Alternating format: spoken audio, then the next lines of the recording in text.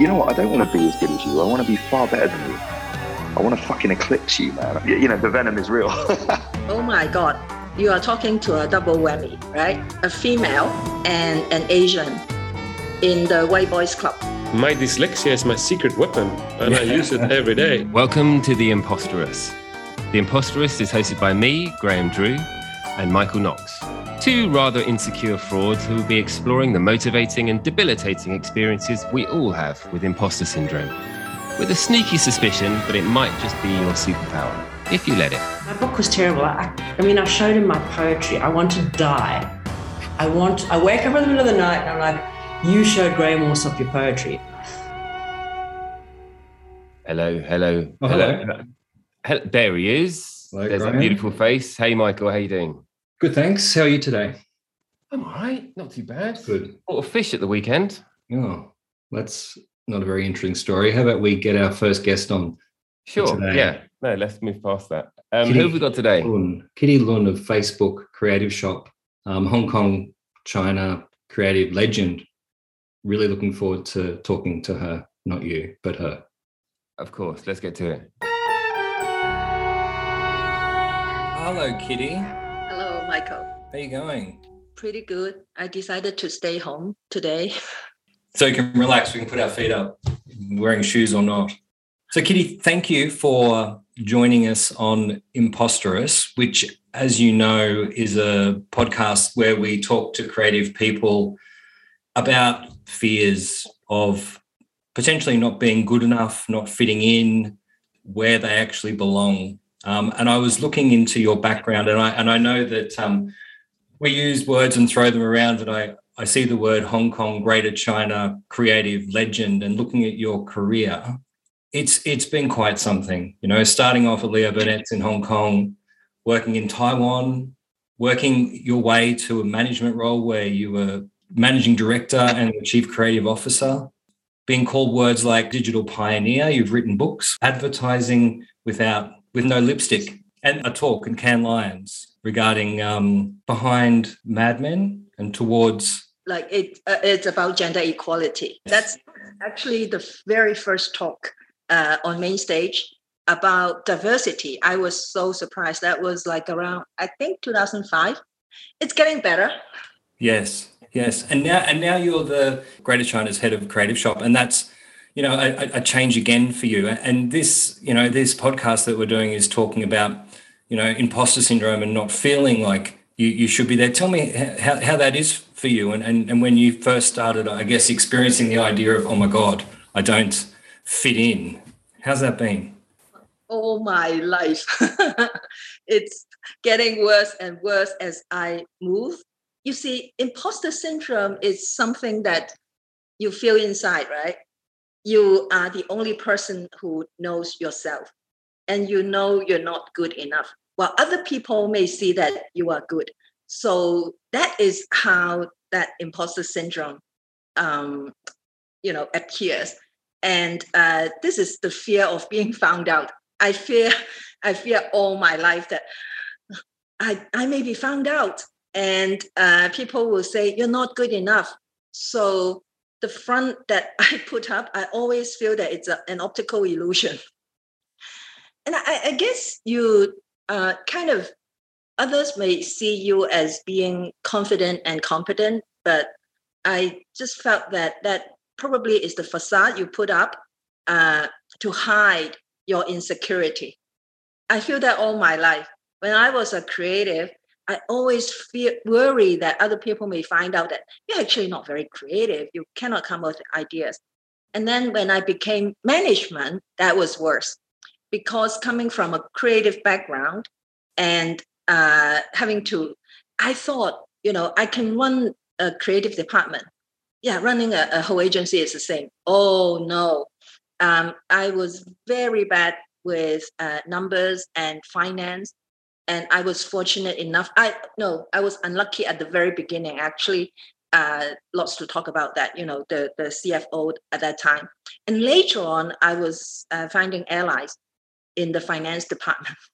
And that actually boosted my confidence a lot. But I still have that imposter syndrome because I don't know. I rely on them who know. and teach me what to do. And what's even worse is when I joined Facebook, that I'm in a totally unknown area. I guess that is probably what drives me, because I always am afraid of, not being good enough. So trying to reach higher and higher and go into unknown areas, maybe that is what drives me all along. So that's why I just, hold my nose and plunged into, it's not an advertising agency, it's a media platform, it's social media, it's something that I totally don't know. What I found out is there's a meme in the company that, your first 18 months, everybody feels imposter syndrome. So I now share my experience with people who are, noobs joining the company, and then don't worry, everybody feels that during the first 18 months, and it's okay. So is that the type of advice you would give someone who's walking in? We talk about this, people who are starting out, what the advice that you would actually give them regarding this feeling of, wow, what am I doing here? Depends on who the person is. Like for really young people, I think I probably would advise them that imposter syndrome is good, because then, nobody knows, only you know. And maybe you feel you're not good enough. That's a good thing, because it drives you to know better, to learn, and to become more. But when I'm talking to people who are, like a bit more mature and more like, successful in the career, I probably will say imposter syndrome is good, because you get a chance to curate who you are, curate your own brand, how you want other people to see you. And it's not hiding, it's not lying, but only you know deep inside who you are, what you are. But what do you want the world to imagine who you are and what you are capable of? And that may be an opportunity for you to review yourself objectively and what you want to curate the image of yourself. Being heard is obviously a very important thing for someone in their career, working their way through. You're now managing teams, you're at Facebook, being heard in an organization of that size, and even knowing how to navigate your way to places where you should be heard. How do you balance that with the idea of, having to push yourself forward all the time? Maybe I don't.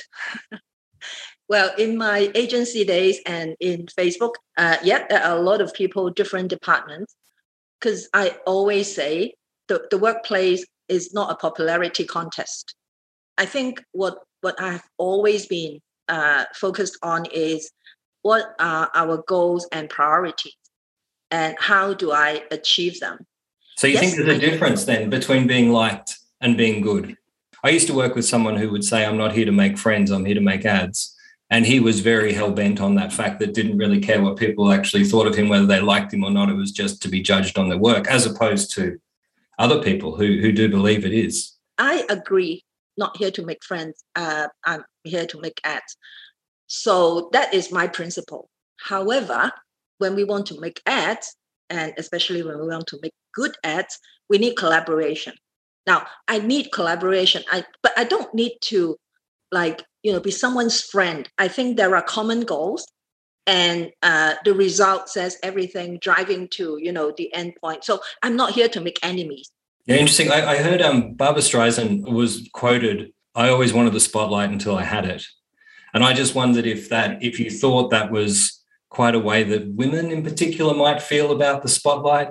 I wonder about cultural differences with imposter syndrome. It's kind of like there's this desire to be seen in some cultures. And then in other cultures, there's this shyness around success.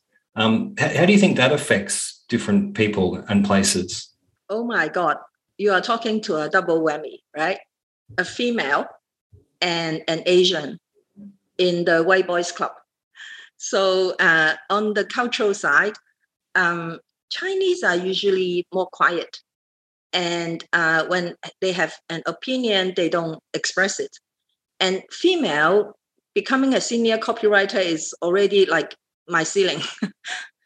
that if I allow that to be my barriers, then so be it. But at that time, I think I was actually taking advantage of it in several stages. At the very, very, very beginning, when the creative director, executive creative director, all the account people are like senior people are white, Caucasian, male, and then some, Chinese people, usually male. Actually, I was sometimes called into meetings to be the token Asian and token female, appearing in front of clients saying, oh, our agency, it has diversity. We have local insights. So I kind of understand my role that they want me to be in. So I can either feel offended or I can take advantage of it. And I took the latter, of course.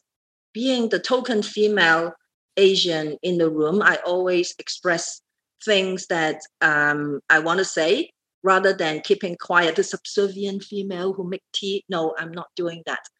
So my advice is take advantage of what you are and who you are. We don't need to be afraid. And how do you think the thought around your feelings around imposter syndrome help you in presentations? Because we talk a lot about, the exciting part of the job, and there are many, like coming up with the idea, selling the idea, making the idea, and all of those things, and you needing to have a voice in each of those stages. In as far as presenting work and standing up and kind of saying this is what you should do, how does your kind of like feelings of, I may not be the right person help you through that? At the beginning of your career, you always feel that my idea is the best. You like it or not, this is the best. If you don't buy my idea, is your loss, right? A lot of young creatives feel that way. I felt that way too. So my presentations were really poor. I mean, I don't care because this is the storyboard, and don't even explain. And I wasn't sure whether I was afraid to speak up or afraid to present. It's just I felt that it probably is the vulnerability that turned into overconfidence. My turning point actually came early in my career, so I was thankful for that. It was a presentation workshop. Every agency does that, right? They send a few people to the workshops and try to learn some skills. So, you learn all those, you take notes, and you understand, what makes a good presentation. But the thunderstruck at the moment that, wow, creating the work was half of the job. Presenting it and selling it and making other people accept it. I hate the word sell, but make other people accept it and see it the way that you see it. And that is the presentation. And that's when I realized that it's actually half of the job. Yeah, I used to be, I don't say it as much anymore because I've worked from home for too long, but I would always say don't celebrate a good meeting. But now I kind of think, well, you should celebrate a good meeting. You should probably celebrate anything and everything. Kitty, this has been great. Was there anything on this subject that you wanted to say that we haven't talked about as yet? I think everyone has imposter syndrome, one way or another. So I started, trying to look at other people.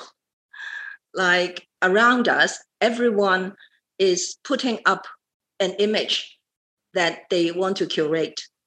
And they all seem flawless. Senior, junior, everybody. And I cannot help but think that, actually everyone probably feels insecure inside. And I think that bit of vulnerability is good. I had some very good experience. I'm not going to go into detail, but I've been very confident for a long time. But being able to show your vulnerability and admit that you are wrong and apologize, I think that made me feel good because... And is that to colleagues? Is that to people you work with, you think? Like because we work in departments and being able to have those honest conversations with people you work with? Oh, yeah. I mean, there was one episode that I was feeling like really bad. I did something wrong. And I was feeling so bad. I couldn't sleep for the whole weekend. I internalized. And I was not feeling good. So the next week, I decided to, publicly apologized in the group meeting, regular meeting. And I felt released that, you don't have to pretend when you do something wrong. Let your vulnerability show. And that's a good thing. It's good for you. Now, probably by Monday, everybody forgot about the mistake that I committed already. It was only me who was, and internalizing it. And probably by now, everybody forgot about that. But it made me feel, better. Like there was closure to that particular episode. And also, I feel that by showing the vulnerability and apologizing, it made people, they don't think they shouldn't think highly of me. And they think, me being me. And I think that is good enough. Thank you very much. I don't have any other questions at all, but it's been great talking to you, Kitty. Thank you very much. Thank you. Thank you for inviting me. Kitty, we have a saying on The Imposteress, which is, you are creative, you are loved, and you belong. Well, wow. Yeah. Okay. It's rather deep for this show, but we mean it. Thank you very much.